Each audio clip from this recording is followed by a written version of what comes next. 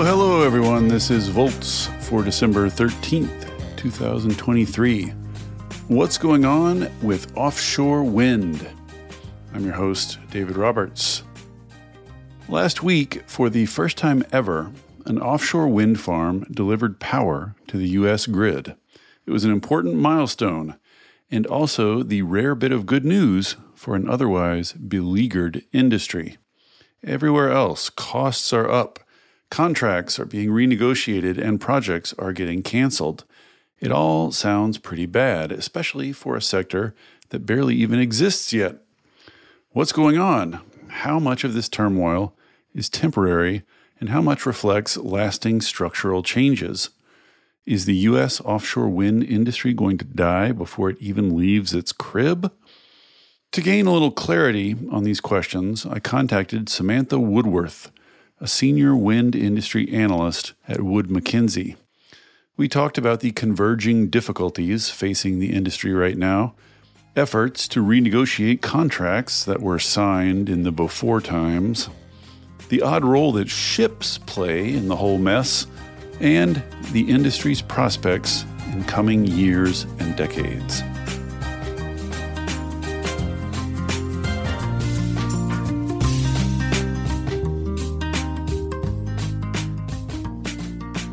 All right then, Samantha Woodworth, welcome to Volts. Thank you so much for coming.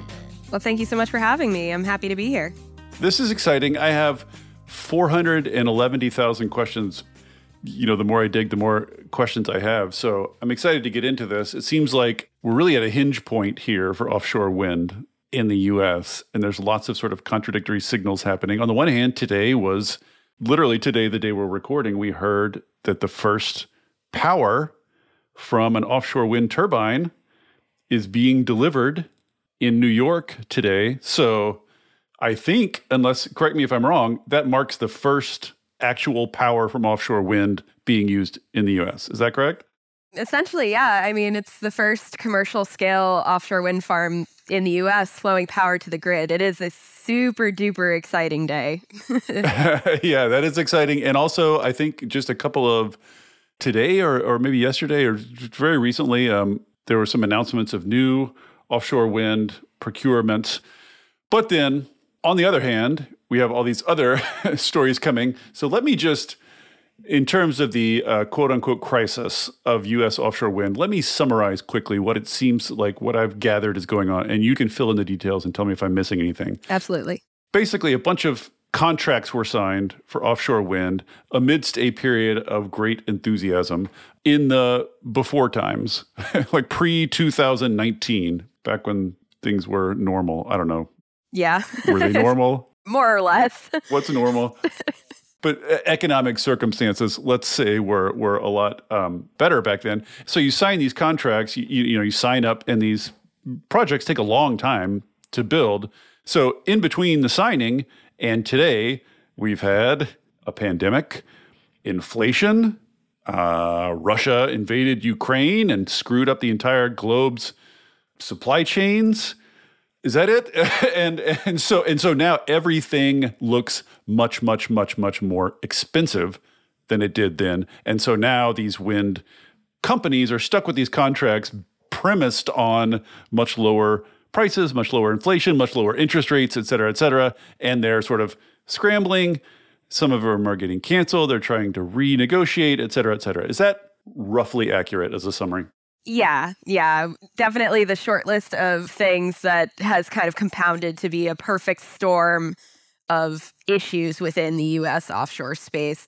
And unfortunately, it's hitting hard everywhere. It's not just the U.S. offshore wind space that's getting absolutely derailed by these issues, but because the U.S. offshore wind space is so new and so young and doesn't have the robust foundation like even U.S. onshore wind does, they're definitely feeling the effects a lot harder. It's with a higher magnitude. Got it. So this is a global phenomenon, though. These are not U.S. specific trends here. That's correct. Yeah. The, inflation, the pandemic recovery, there's a couple of U.S. specific things, related to Treasury guidance and that sort of thing. But for the most part, offshore wind is feeling these effects globally. Onshore wind's feeling these effects globally. It stinks the timing for U.S. onshore or offshore rather, just because, we were so close to getting all of these projects greenlit, and it just was the perfect storm of poor timing. Really terrible, really, really terrible timing for this industry in particular. Like they were just like a toddler, just sort of standing up and taking their first steps, and like, now this. Yeah. If you had to, we're talking about all these different things converging. If you had to rank them, what's the sort of biggest? Is it interest rates that are the main thing here, or could you rank them? Is it all just a mess? Project costs and the effect of inflation are probably the biggest issue that we've been seeing with the offshore space. That's obviously what's causing the projects to come to the table and ask to renegotiate contracts, or even just eating those massive termination penalties with the plan to rebid in subsequent tenders. Even local governments, the states that are soliciting offshore wind are beginning to include clauses in these solicitations that allow for projects to index their bid price with inflation as a way to sort of help mitigate that potential for, God forbid inflation keep going up, Right. Yeah, I want to get back to those tenders and the renegotiations and all that in a little bit. There's some interesting details here. But I guess one of my big questions is, if you listen to a skeptic, an offshore wind skeptic, what they will say is this shows basically that offshore wind was an artifact of weirdly low interest rates, the sort of weirdly low interest rates that held sway, for like the past decade. And basically they can't compete in a world of normal interest rates. And so does that seem true to you? And did no one see like interest rates coming? Was all this done on the assumption that interest rates were going to stay weirdly low, near zero forever? I would disagree with that. I mean, we've had the sort of foundational pieces in place to make offshore wind into a successful industry, including, tax credits, financing regimes, and that sort of thing. It is, not unreasonable to think that interest rates would increase, but I don't think anyone could have predicted that they were going to just so rampantly go out of control post-pandemic. I mean, so the magnitude to which this issue happened is really what was causing the projects to no longer be viable. Interest rates fluctuate a lot anyway, but, it's one of those things where I think this isn't something that anybody could have really predicted or should have been able to predict. It's obviously going to cause a good amount of revisiting of how these contracts are scoped and how they're written. Yeah. Whether that is including index bids and whatnot, but it really is one of those things where I don't think anybody could have possibly predicted, 7, 8, 9% right. inflation. The severity of it. Yeah. And if you look at Europe too, you have commercially viable projects there that have similar remuneration mechanisms to what's being set up in the US, and they remained economically viable. So again, it just has to do with the nascence of the industry and, not having as robust of a foundation or backbone or infrastructure as, say, in locations in Europe. Right. Speaking of that infrastructure, let's talk a little bit about the supply chain.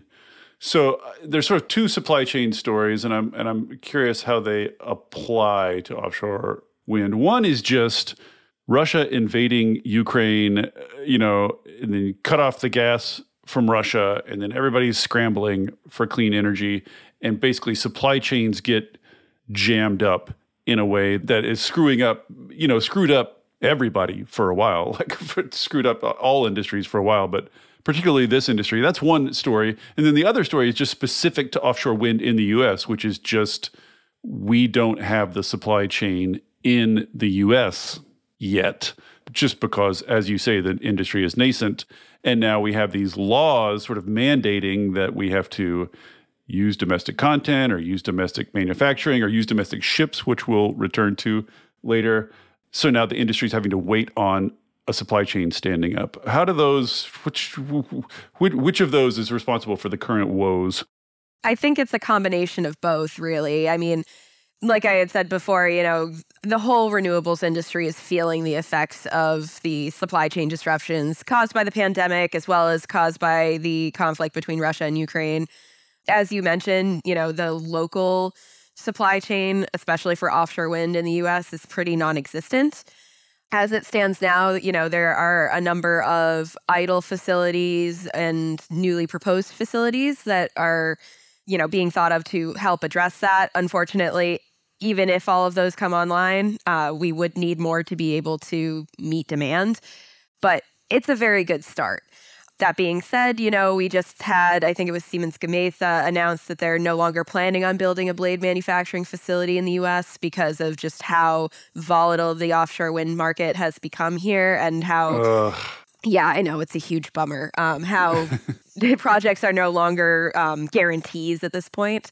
Well, this is a chicken and egg thing, right? I mean, this Exactly. is the problem with the supply chain. Yeah, and it's, no one wants to spend millions of dollars to create a new manufacturing facility if the demand isn't going to be there for several years later. If the project's delayed, God forbid the project gets canceled, right? So that's definitely one of the big issues that we're running into in the U.S. as far as just even establishing that local supply chain. We have a decently robust supply chain for onshore, but obviously we really don't have anything that can quite cater to offshore yet, just the scale and the scope. So we really need to make sure, especially this latest tranche of projects that are getting awarded, like New York's third auction that the preliminary winners were announced a couple months ago, I think.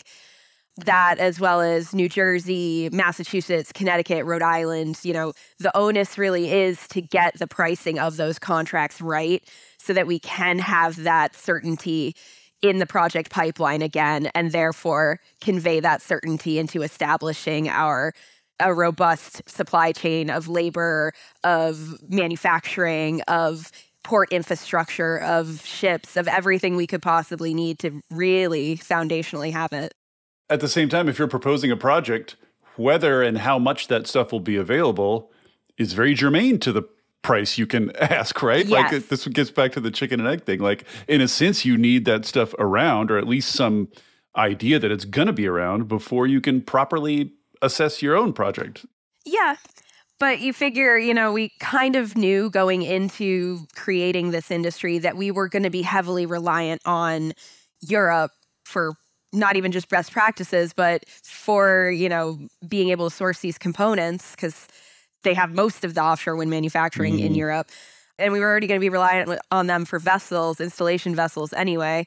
So you can kind of get an idea of what these projects are going to cost, just knowing where you would have to source supply chain at first. Really, the kind of question becomes, all right, if we were to build these in the U.S., how would the costs be different? And, what certain standards do these local supply chain and these local manufacturers have to adhere to?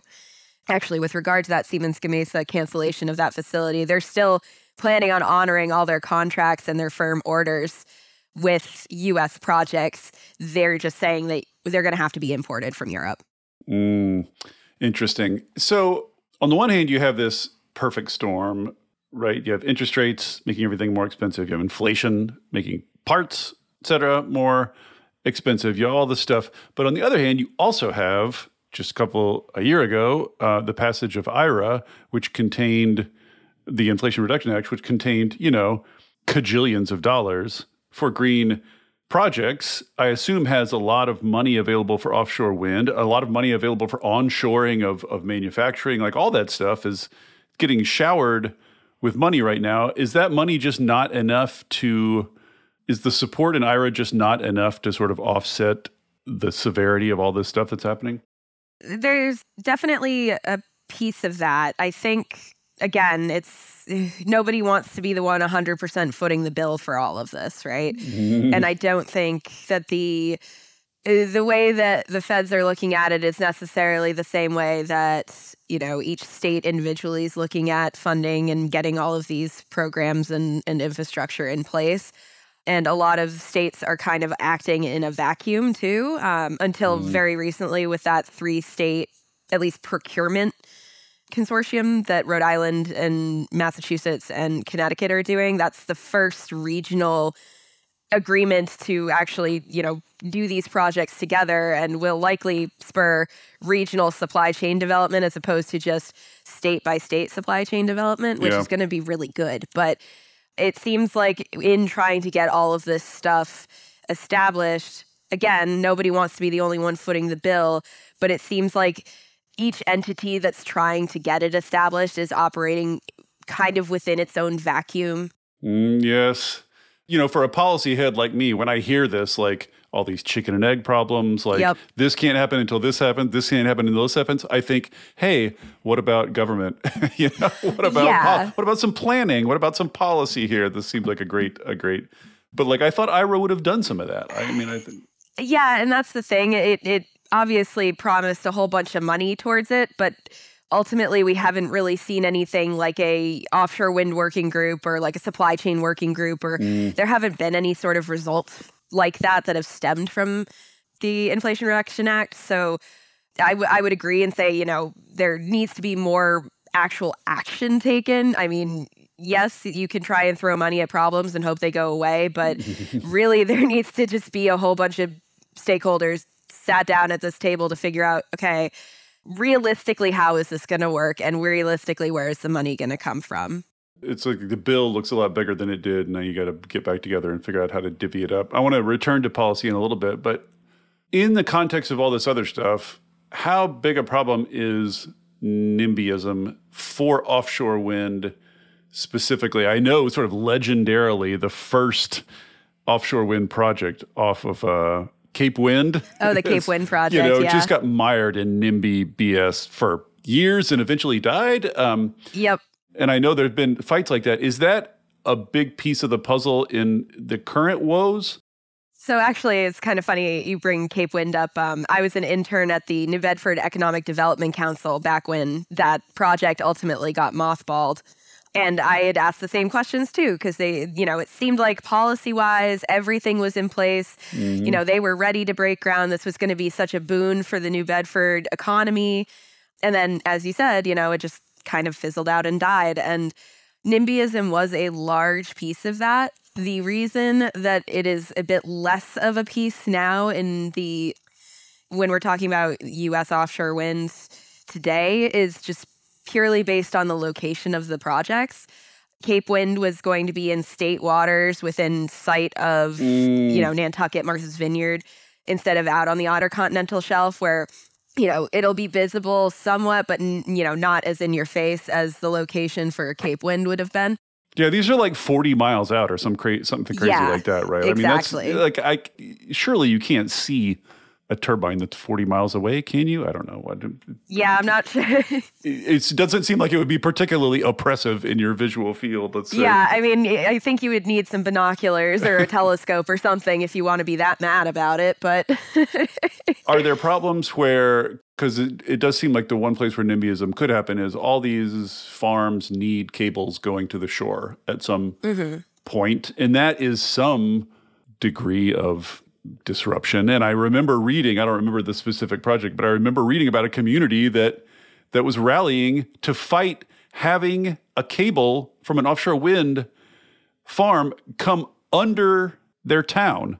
Yep. Like at the end of the project, it literally wouldn't even have been visible. Just digging up and burying it, they fought and blocked. Is that a pattern, or is it, Yeah, the NIMBYism has definitely evolved away from the I don't want to see the turbines piece. Obviously, that still exists, but a lot of the NIMBYism pieces that we're hearing about are exactly what you said, local towns, municipalities not wanting gigantic cables put underneath their lands, having the disruption of that construction, as well as there have been a whole bunch of unexplained whale deaths, and people are trying to attribute those to the pre-development sonar activities and things that are done for site assessment.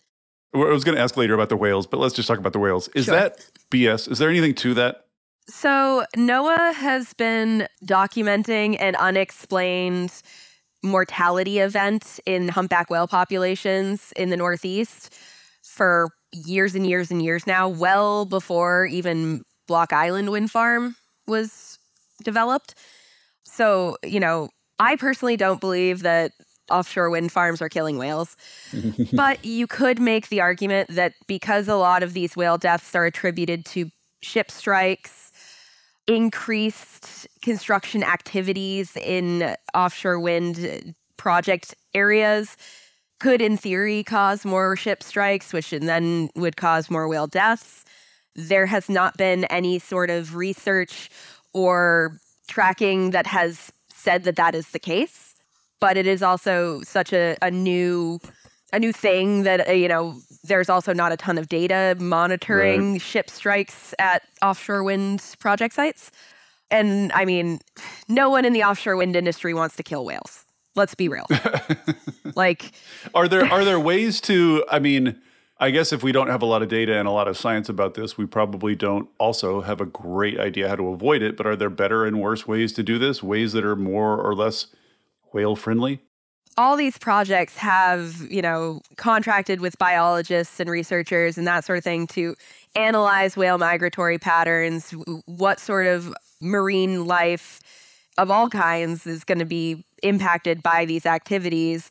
It's kind of just more monitoring and making sure that, if all of a sudden you're getting a ping that there's a whale in the vicinity, you make sure you give it a wide berth until it's gone on its way. What about the disruption of fisheries? Because that's been a thing too, isn't it? Yeah, definitely. And I think, obviously, again, the offshore wind industry isn't in it to make it so fishermen can't make their livelihood scalloping, whatever they might be fishing. But at the same time, there's always going to be some sort of impact, right? To marine life, to fisheries, to, anything in the ocean when you put up these massive projects. The onus is obviously on the developer to make sure that they're mitigating as much of the disruption as possible. And that's why it's called the NEPA process. That's why, all these projects go to open comments. So, multiple times, they get redesigned multiple times to try and minimize that impact on user groups as well as actual, the environment. So obviously we have to have trust in the developers that they're doing everything they possibly can here to minimize that impact on user groups and the environment. But at the same time, they have a legal responsibility to do that. Mm-hmm. And I've heard, sort of like vaguely over the years also that sometimes offshore turbine platforms can sort of induce fish. I'm so out of my depth here. I have no idea what I'm talking about. Create new marine ecosystems. Yeah, create a habitat. Thank you. That's what I was looking for. Create a habitat for fish. Is that true?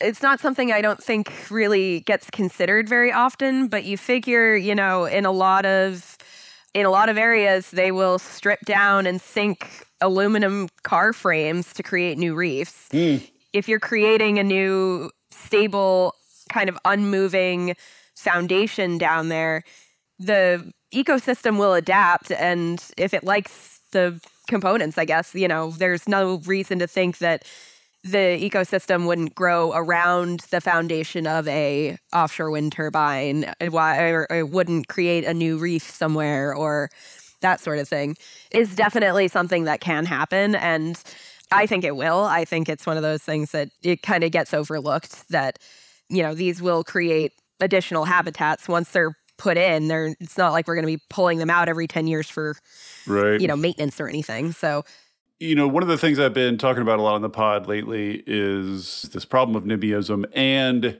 preparing developers better for it, and how current practice is not great Yeah.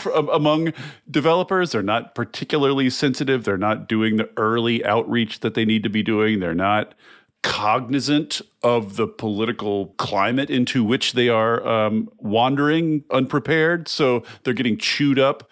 What's the story there in the offshore wind industry? Does it seem like they are sensitive to the NIMBY issue and doing what they need to do to avoid it? Or are they kind of like, stepping on rakes because they're not clued in about this?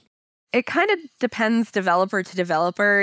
We have definitely seen some developers do a better job of it than others.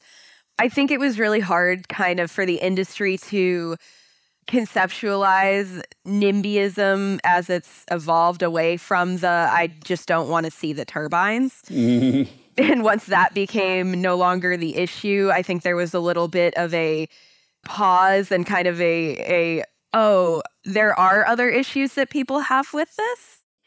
I mean, I can't believe people have an issue with a cable going under their town, even though I know it. So I can imagine trying to anticipate that could be difficult. Yeah, and I think that's really what it was is, once we all thought that the turbines were so far offshore you can't see them, so it shouldn't be an issue anymore. I don't think anyone was really able to anticipate what other sort of local opposition stances there would be. And naturally, the grassroots environmental concerns exist across the board, but that's something that all renewable energy developers have a decent amount of expertise with at this point. Well, also, as I keep pounding the table, this is not spontaneous resistance that is happening in these places. Exactly. It's very well funded and so you just have to assume it's going to be there because there's a giant well-funded movement making sure it is there.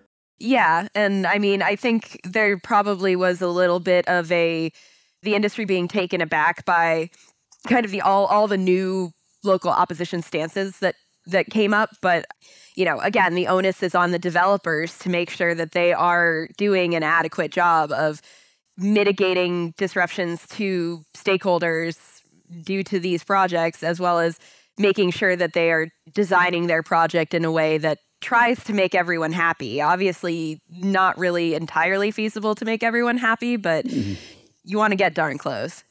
Yeah, I just what would make a wealthy community happy about something underneath their town? I really don't. If you can't even imagine why they're mad, it's hard to imagine what would make them happy. Just, That's definitely a piece of it, too. Those sorts of... Just money? They already have money, right? They're rich.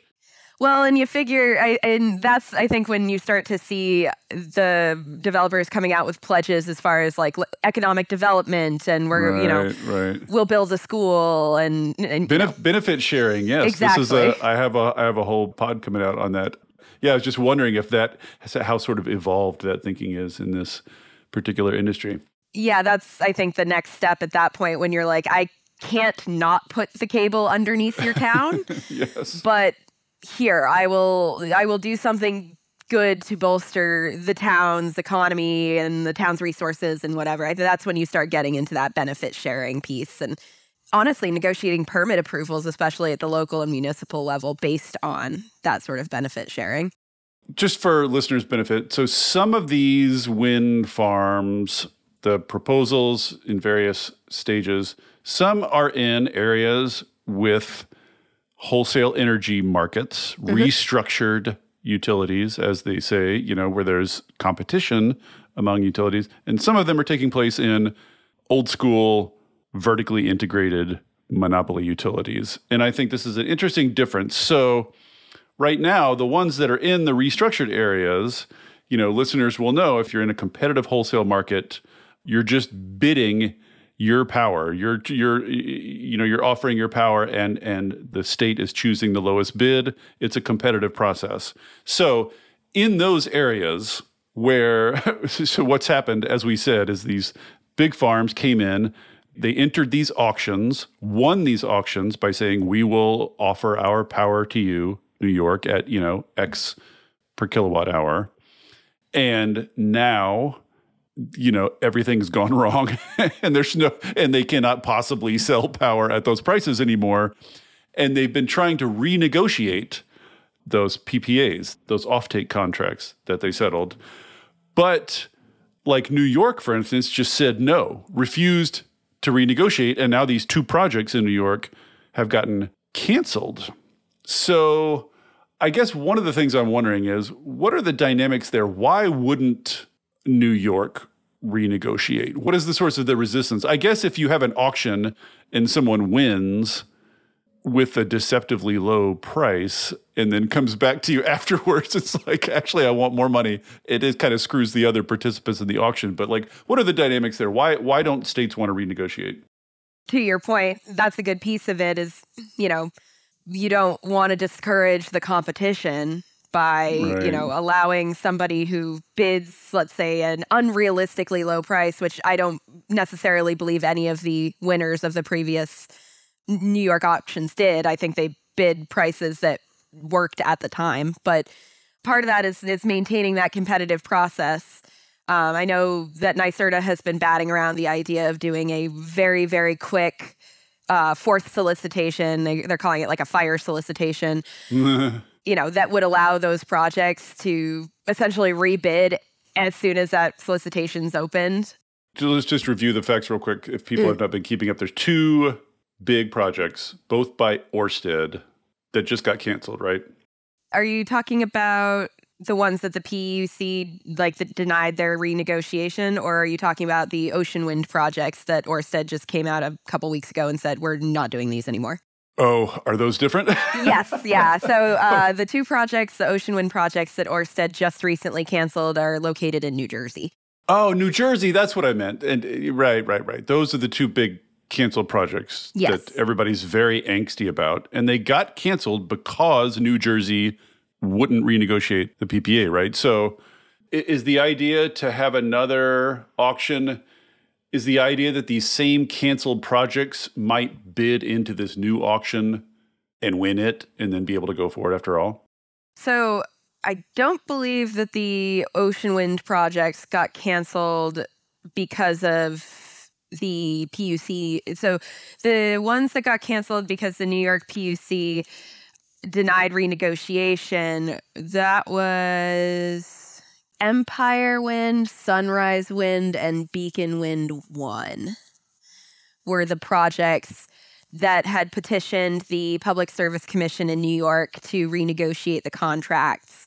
The Public Service Commission said, nope, we're not letting you do that.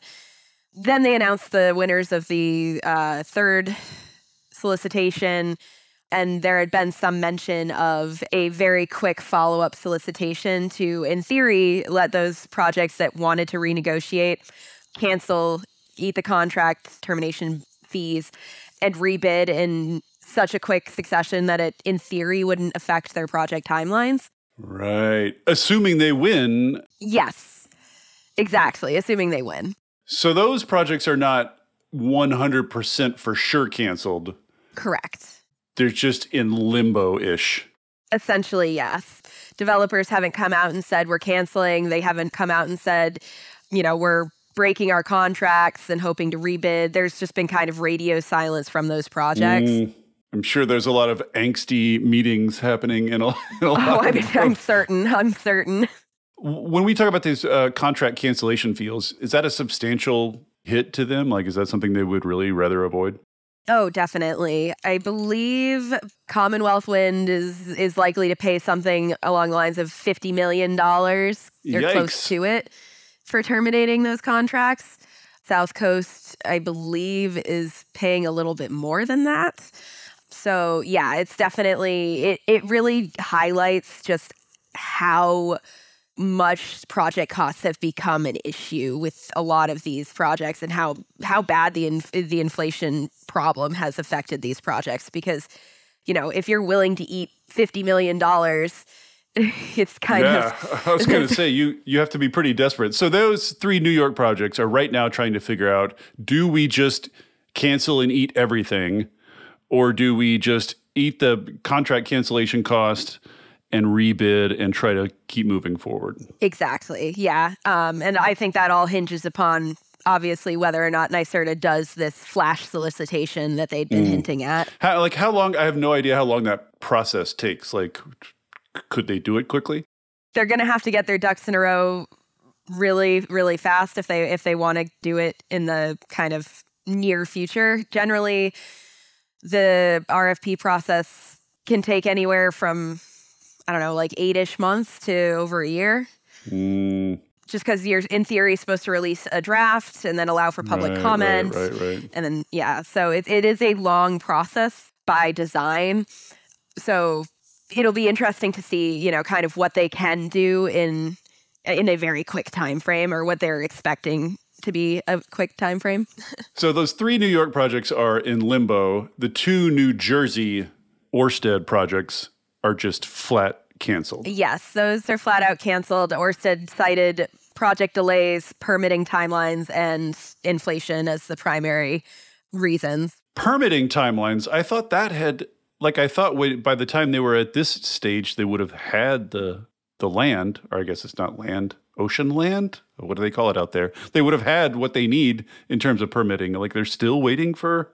I think generally when they say permitting in that regard, they're looking for, you know, those state, municipal, local level permits for that interconnection infrastructure, where it makes landfall, especially if it has to go through any sort of sensitive habitats like marshlands and that sort of thing. You know, ocean winds, neither of those projects had gotten altogether that far in the BOEM permitting process. You know, they were still doing environmental reviews. Their construction operations plan hadn't been approved yet. So they were still kind of in the middle of that whole permitting process. Just for listeners, BOEM is the Bureau of Ocean Energy Management. Energy Management. Yeah, that's in charge of federal waters. Correct. And all of these post Cape Wind, all these projects are far enough out that they're in federal waters, right? Correct. So here's a thought I had, or a question I had. If you're in a wholesale energy market and you're in a competitive market and all your costs go up and you have to renegotiate your contracts, you're just like, it's a mess for you. But if you're in a vertically integrated, regulated monopoly utility area, isn't this a little easier for you? Because you can just offload the increased costs onto your captive ratepayers, right? Are they having an easier time? So in theory, you can. It's the Public Utility Commission's job to make sure that you're not unduly burdening ratepayers with your cost recovery. But as we kind of saw with the Coastal Virginia project, there are a number of cost overruns, and unfortunately, they are going to end up ultimately passed to the customer.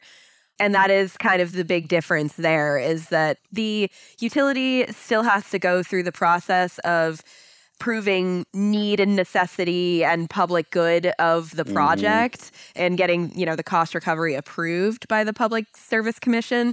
So the burden of proof is on the developer, on the utility at that point. But ultimately, if that gets approved, the effect is going to be felt by ratepayers, whether that's, you know, up or down. Yeah, it's like the Vogtle nuclear plant in Georgia, right? Like, exactly. They weren't competing with anyone. there was no auction. It was just them and the regulators. And they're like, costs are going up again. And the regulators are very chummy with them. And they're like, yeah, take it out of the ratepayers. But at least then the projects go forward, right? At least those projects would go and get built. Yeah, so that, you know, at least at the very end there, you have a pretty much guarantee that the project's going to get built in some form or fashion. Because generally the utilities, too, will also tie in other, like, a bit more contingency planning into it in that regard. They're going to kind of tend to, I would say, err on the high side of costs when they present their numbers, as opposed to when you're in a competitive bidding scenario, you want to bid lowest cost. Right. You say now that they're talking about doing a process where bids are tied in some way to inflation rates. Is that, you say that's standard in Europe? Well, there isn't much actually that's standard in Europe as far as remuneration mechanisms go. It really varies market to market and country to country. But at least in the Massachusetts, the most recent tender that they released, as well as the draft materials for the upcoming Rhode Island and Connecticut tenders that are being put out as part of that tri-state consortium, or like, you know, tri-state regional procurement. those all allow for developers to submit. You can either submit a fixed bid like you normally would, or you can submit an indexed bid. There's different stipulations around each that are very, very in the weeds, so I won't bother going into them. But yeah, so like, there's certain criteria you have to meet and to do if you want to do an index bid versus a fixed bid. But allowing for that indexation to inflation is obviously, it's a good option, especially considering no one wants to think about it, but God forbid, like I said, inflation keeps going up. Yeah. If we've demonstrated anything in the past few years, it's that no one, including the alleged experts, has any friggin' idea what's going to happen to it. So it does seem like indexing is good. Although I have to say, from a state's perspective, like, you want to be careful saying we'll pay, no matter what happens with inflation. Yeah, that's why I'm saying, there's other stipulations around it that, like I said, it goes really into the weeds, but that's just one way that some states are trying to address the issue of if inflation skyrockets again, none of these projects are getting built. They want to obviously avoid that. The states have already said, they have targets. They want offshore wind energy. They've put a lot of money and investments into the industry already. So, having projects get scrapped is really, it's not good on them or for them either. Yeah, I mean, the backdrop to all this, I mean, maybe you and I probably know this, but it's just worth saying. It's just like the Northeast in particular really needs some new power. And really, it's a very congested and very, so like this is not some luxury for them. They badly need these things. Tell us, what is the deal with ships and the Jones Act? What is going on there?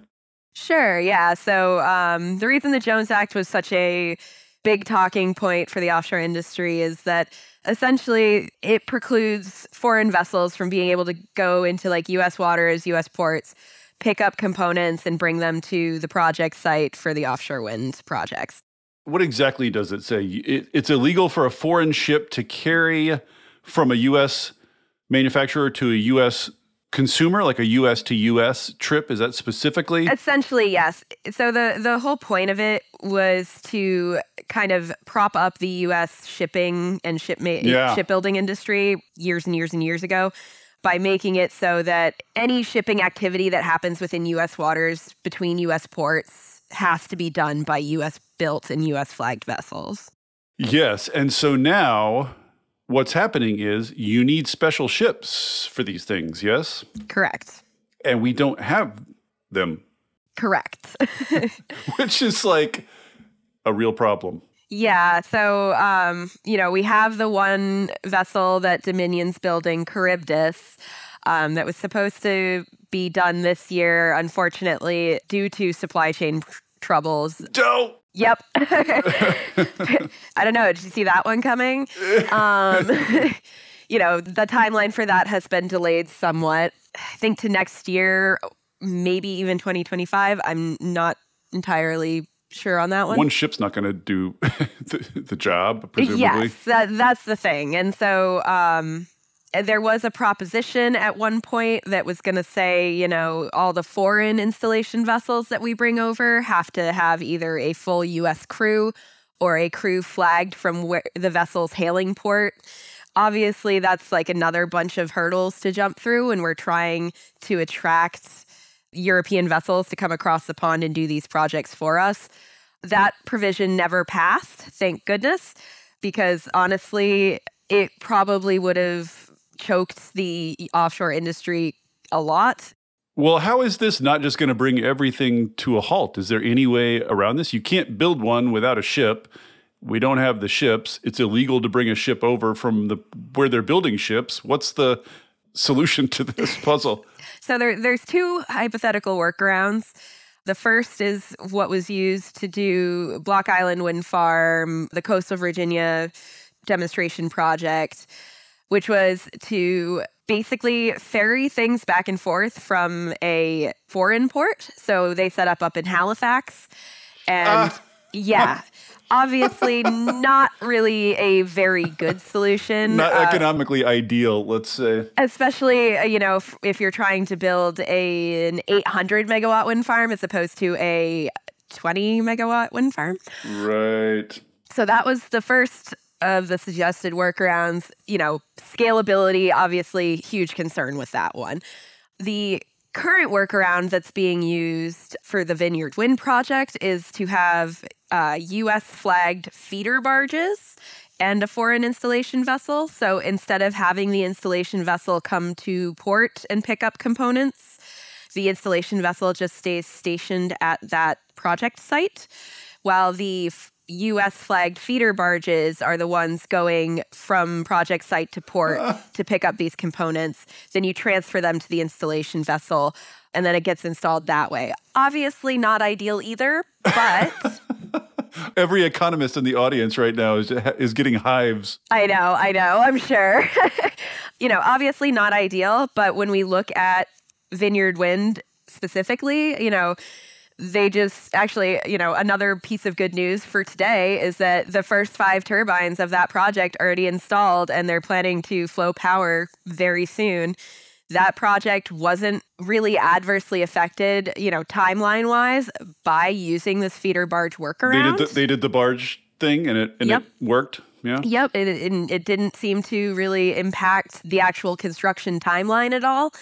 Obviously it's going to be a bit more expensive because not only are we paying a premium on getting the foreign installation vessels. Yeah, you have to get the vessels anyway. Like you still have to get them. Yeah. And so that, obviously we have to pay a premium to incentivize European vessels coming over here because obviously, they have a ton of demand in Europe anyway. Yeah. So it's going to be a bit more expensive using that workaround because you're paying a higher day rate for the installation vessel as well as the day rates for the barges. Ugh.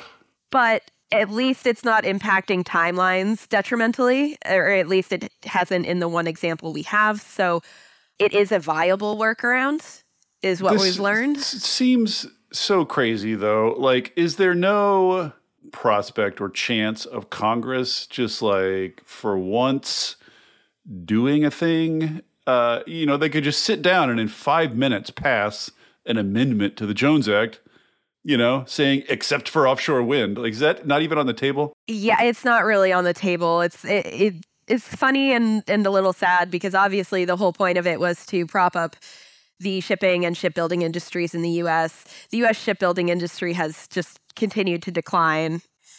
But that was always the question when this issue first got brought up, was whether or not they would ever pass an amendment. And it was a pretty emphatic no, because it is a policy that is rooted in nationalism. And, a lot of people in government still believe that it is a good policy. So then are we going to get a shipbuilding industry? Like, is there anything on the horizon other than the one, the one ship? That's the interesting piece, right? So we have the one ship that is going to be done within the next year or so. There haven't been any contracts signed to build additional Jones Act installation vessels. There have been a lot of proposals and potential contracts, expected contracts around other hybrid vessels related to maintenance and that sort of thing, which are, obviously equally as important. Once the industry gets off the ground, right, you don't need the installation vessel really anymore. You need those Jones Act compliant operations and maintenance vessels. So having those is going to be really important because we know that feeder barge workaround works. We can get these projects built even if we don't have more Jones Act installation vessels. A lot of the problem, though, has to do with just shipyards being able to build these. So there is a continuous kind of arms race going on in the offshore industry right now about bigger and better turbines. Yeah, I was going to ask this. What are you even building the ships for, right? Like, it seems like a moving target. Yeah, so, most of the fleet that would be available to the U.S. right now can install turbines anywhere between 12 and 14 gigawatts in size. But, we're already hearing talk of 16, 18, 20 gigawatt platforms coming in the future. So, obviously, the bigger the turbine platform, the bigger the ship is going to need to be. In theory, Charybdis is supposed to be able to install those 16 megawatt turbines, but Keppel Amfels, the shipyard where it's being built, is one of only a handful that can handle ships that big.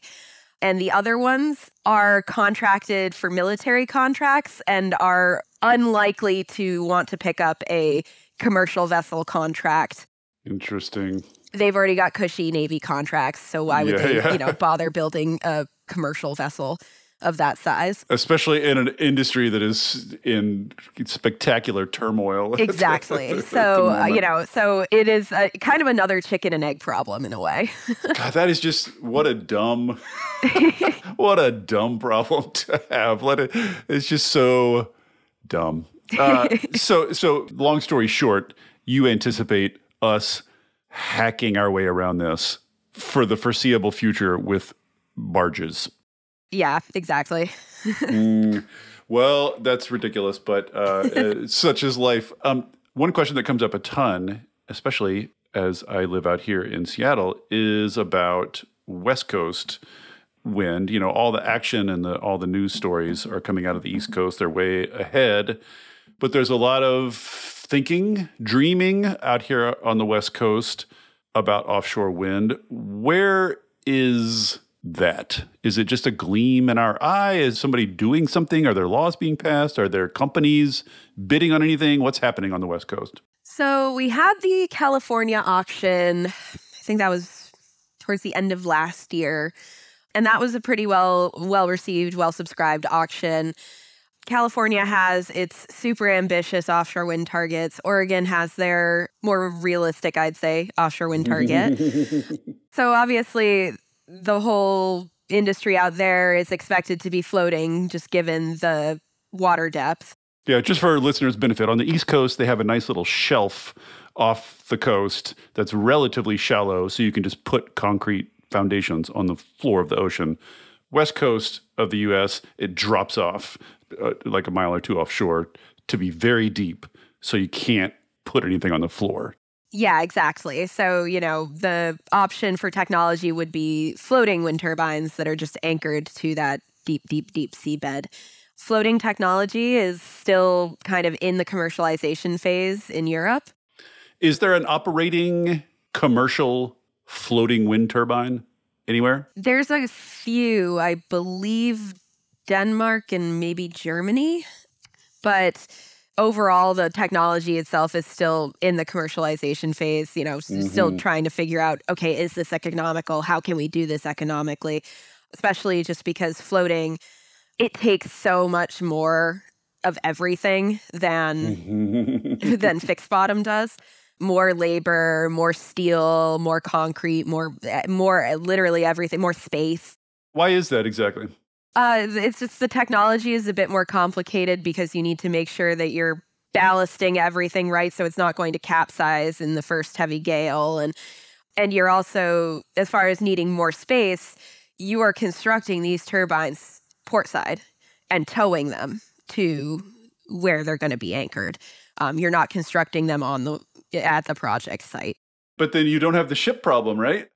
That's true. You don't have the ship problem. Because we have lots of U.S. flag tugboats.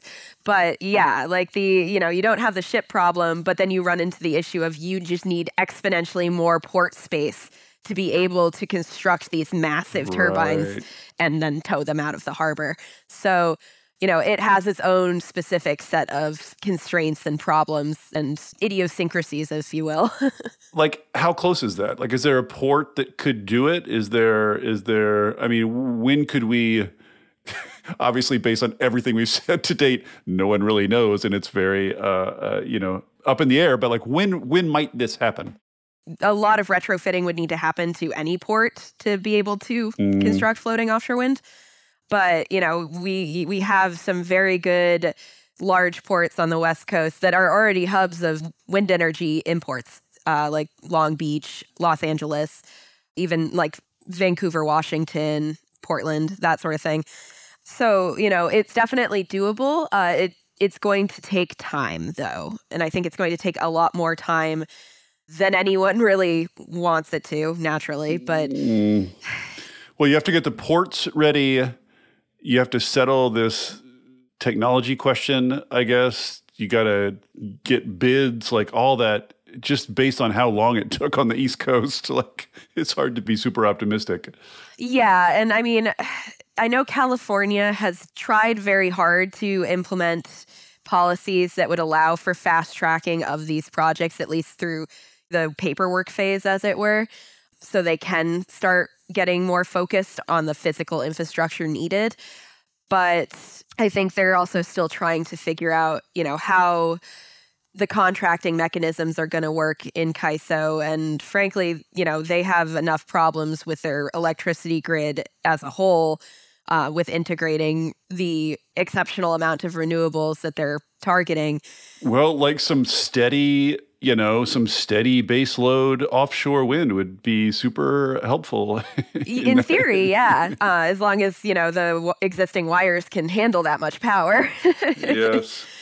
So, California has its own grid struggles that it needs to address first, I think, before it can really think about actually making these projects into a reality. I think they're going to be able to do it. I think it's going to take.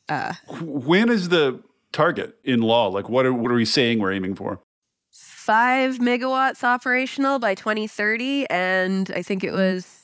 This is California. Yes, 5 gigawatts rather by 2030, and 25 gigawatts by 2045. 2030 is not very far away. No, it is not. Do you think there's going to be 5 gigawatts of operational offshore wind off of California by 2030? I do not think so. I think we will have 1 to 2 projects operational by then. But I don't believe we will be hitting 5 gigawatts. It just seems like on both coasts, there's just this hump you need to get over. You need to get like the supply chain going and then build a few projects, and the costs come down each time you build a project, and the costs come down each time you scale up your manufacturing. And like, it just seems like there's this hump we need to get over, and things will get smoother once we're on the other side of it. But man, it's a big hump. Yeah. And I mean, obviously the hump got a lot bigger with all of these unforeseen circumstances post-pandemic and whatnot. But we all kind of have to remember that these are the same, or at least similar, growing pains that, the U.S. onshore industry went through in its infancy. Storage is seeing similar growing pains right now. Solar had their fair share, too, in the infancy of that technology. So the growing pains, I think, seem a little greater in offshore just because the projects are so much bigger and so much more expensive and require so much more. And we have less time, and we have ambitious targets, and we have a lot more media attention on the whole thing. Exactly. But as we've seen before in all the other technologies, right, we can get these industries going in the U.S. and we can get them going in a sustainable way. So I don't really have any doubt that that's what's going to happen with offshore.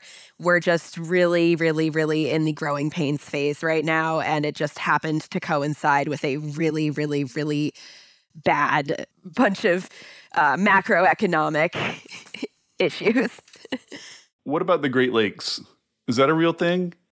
So the Great Lakes is kind of interesting. I know that Icebreaker, Ohio regulators, I think early last year approved the project, which was totally not expected by anyone, including the developers of the project who said, oh no, we need to do this now. We got to get the wheels spinning again.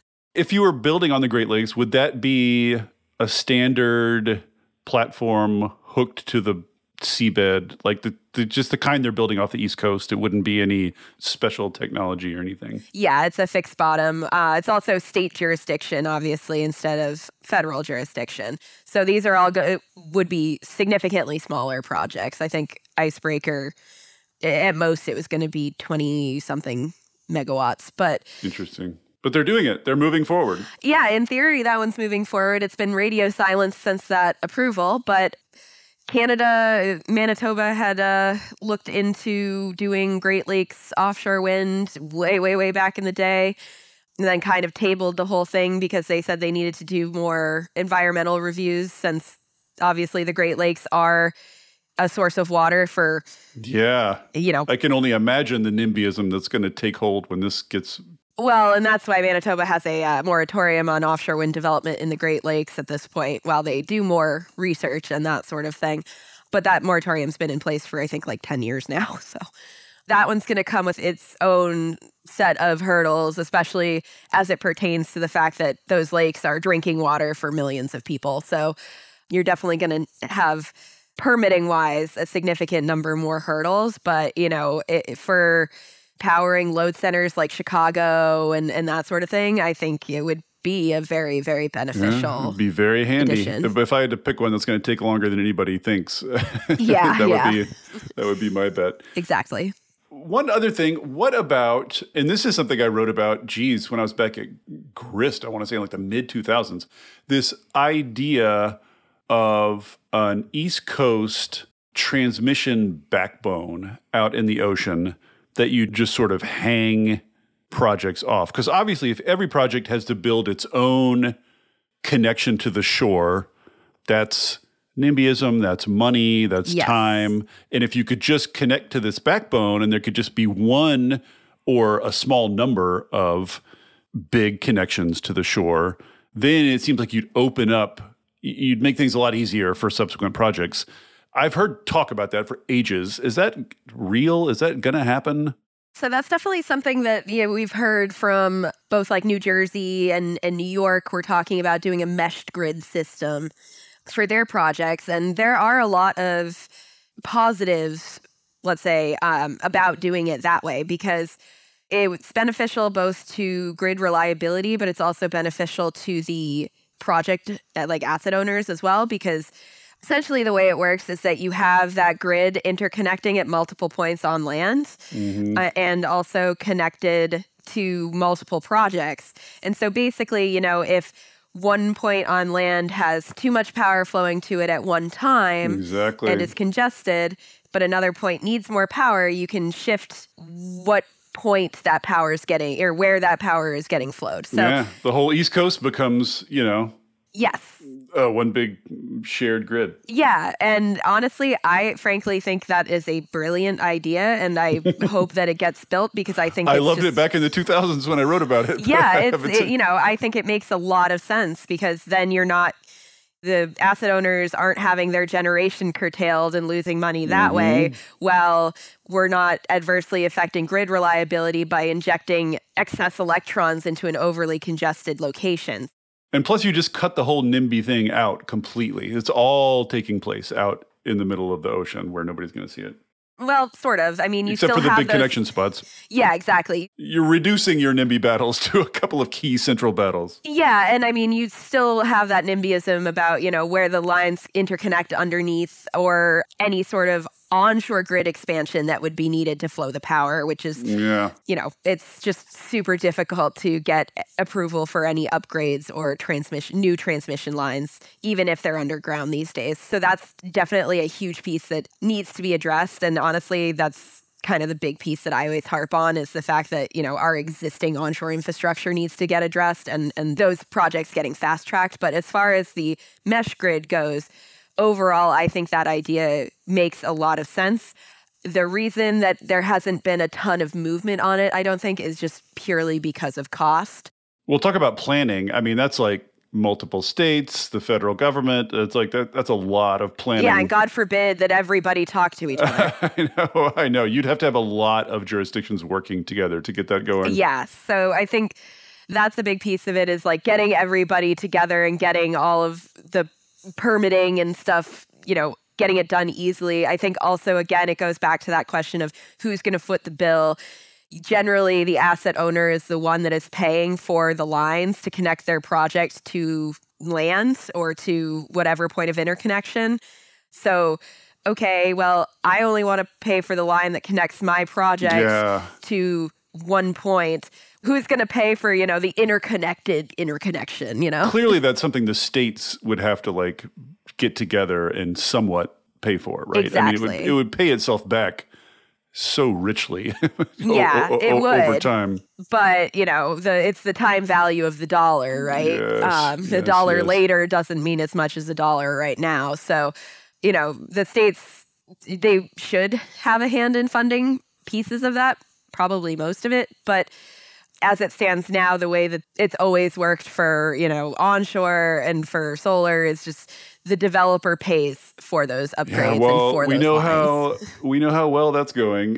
Yes, it's going. How well that system is working. Yeah, so there definitely needs to be a paradigm shift, I think, if we're going to get these mesh grids built. I think, again, they are a fantastic idea, but it's just the complexities there. And then, where's the money going to come from? Just on the technology side, I mean, you have sort of two buckets here. You have the fixed and the floating.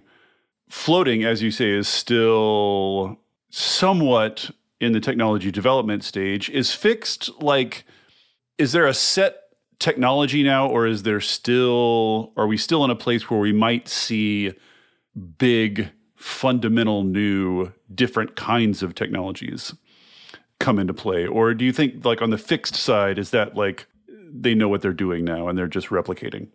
There's multiple different ways that fixed bottom is done and, construction methods, let's say. Mm-hmm. And obviously which ones get used, it depends on the project location and all the characteristics of the seafloor and that sort of thing.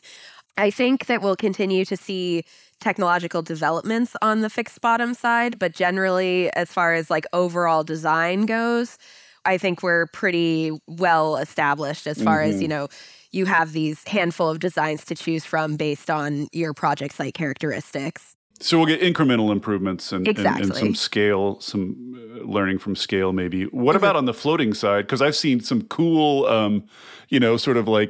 animated demos of exciting, completely new, like the turbines that are sort of laying kind of on their side and then get blown erect by the wind when they need it and all sorts of crazy stuff on the floating side. Where is that in terms of figuring out what we're doing?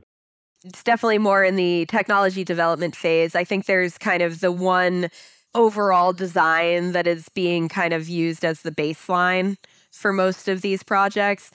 But there are definitely lots of creative designs out there that are being posited. And ultimately, though, I think the one that we are currently seeing is most often used as the rendering is still proving to be what would be the most economical option. And that's just some buoys to keep it steady and cables to the seafloor? Essentially, yes. And this notion of offshore wind turbines sitting out in the middle of the ocean, not connected to any grid, but instead just making hydrogen or making ammonia and serving as kind of an ammonia gas station for ships. Is that anything other than a dreamy idea in someone's head? Is anyone seriously doing that? So there are a couple projects that are in development in Europe that are going to be directly tied to hydrogen production. So it is not entirely a pipe dream. I know that that's also something they're talking about in Canada because Canada wants to be a net hydrogen exporter. Interesting. So they're proposing a couple gigawatt scale onshore projects to power those, but then Nova Scotia is also talking about interconnecting offshore projects as part of that because Canada itself doesn't, especially in the East, in the Maritimes, doesn't really need any more renewable energy. They have so much hydropower. Yeah. They need to figure out how to sell it in various forms, right? Exactly. So, but I could also see them, putting in these big offshore projects, using them to power their electrolyzers, but also becoming a net energy exporter to New England. We already buy hydro from them. Why wouldn't we buy offshore wind? Or buy ammonia. Or ammonia. Yeah, exactly. So, in other countries, that's definitely materializing. The hydrogen economy in the U.S. is kind of a little bit on the slower side, but I think we could definitely see, especially once state targets have started to be met and there's, no longer a push to have these solicitations and have these projects directly tied to the grid. I could definitely see some of these projects contracting for, providing power to electrolyzers. That's probably a ways out. Yeah, I mean, that's definitely, you figure right now these projects are being proposed to sort of help with the decarbonization goals of all these states. Yeah. So really, I think we're going to just continue to see there be utility contracting and offtake until those goals are either within reach or met. And then we'll start seeing the offtake landscape changing for offshore wind as it is. We still need a lot of clean electricity around here. Summing up, I mean, you sort of touched on this, but I guess the big question on most people's mind and the big question on my mind, the big question on everybody's mind is just sort of which of these troubles that have all converged on this industry at once, which are temporary and which are structural? In other words, like how temporary is this versus, are we in some way, to some degree, permanently downgrading our hopes for offshore wind? Or do you think this is all, in some sense, temporary? I think in some sense, this is kind of all temporary. When all of these kind of macroeconomic problems kind of came together, I know that we were talking, inflation will be back to normal next year. And obviously that wasn't the case. And so I think that volatile piece of it, that'll eventually return to normal. But I also think that it kind of has provided us a good lens with which to look at the future for offshore wind development, and knowing that these are things that should be considered as part of the due diligence process. Like interest rates particularly, yes, it's probably going to stay, it's not going to go back down, I don't think, anytime soon. Yeah. So, it does, in order to adapt to what is kind of our new normal, to use a super cliche phrase, it is definitely requiring our understanding of how our own power markets work kind of be revisited, and how getting these projects to fruition, how we revisit that as well. I think in some ways the renewable industry as a whole will be forever changed by all of these issues.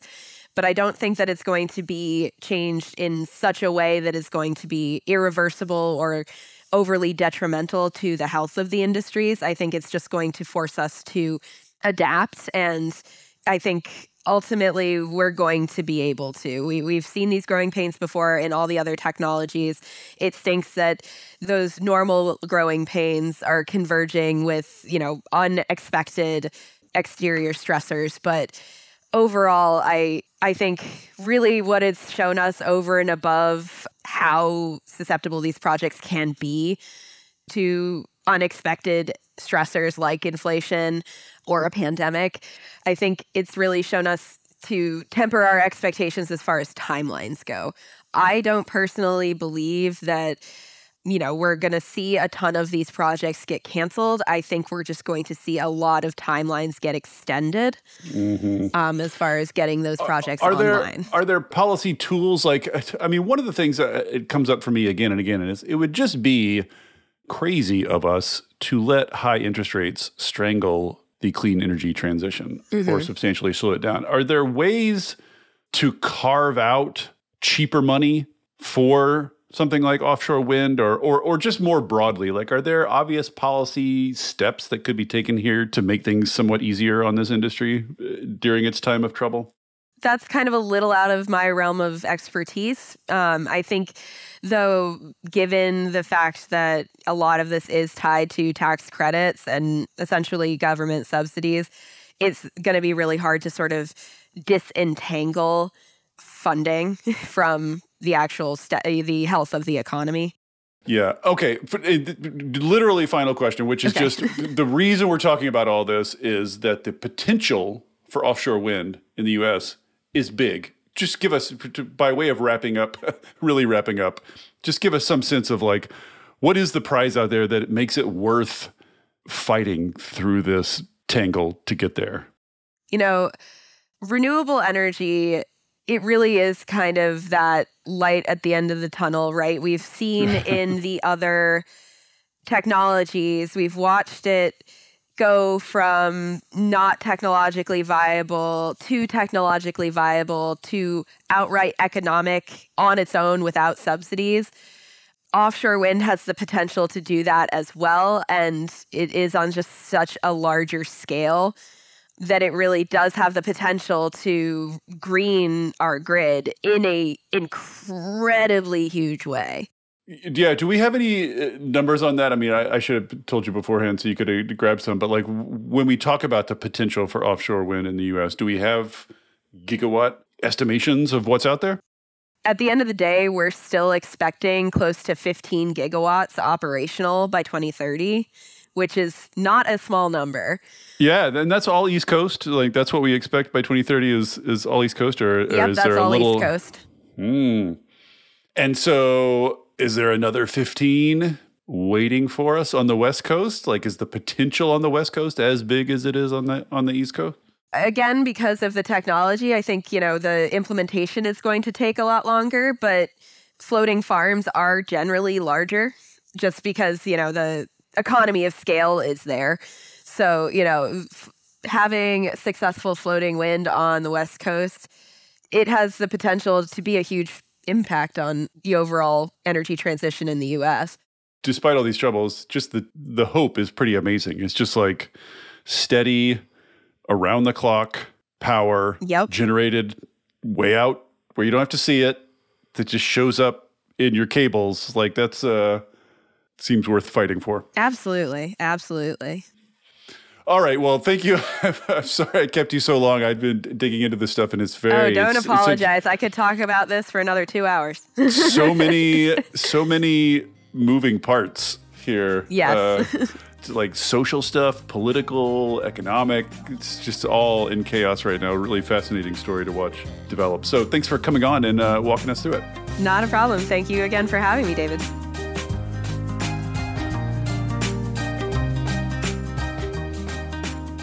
Thank you for listening to the Volts podcast. It is ad-free, powered entirely by listeners like you. If you value conversations like this, please consider becoming a paid Volts subscriber at volts.wtf. Yes, that's volts.wtf, so that I can continue doing this work. Thank you so much, and I'll see you next time.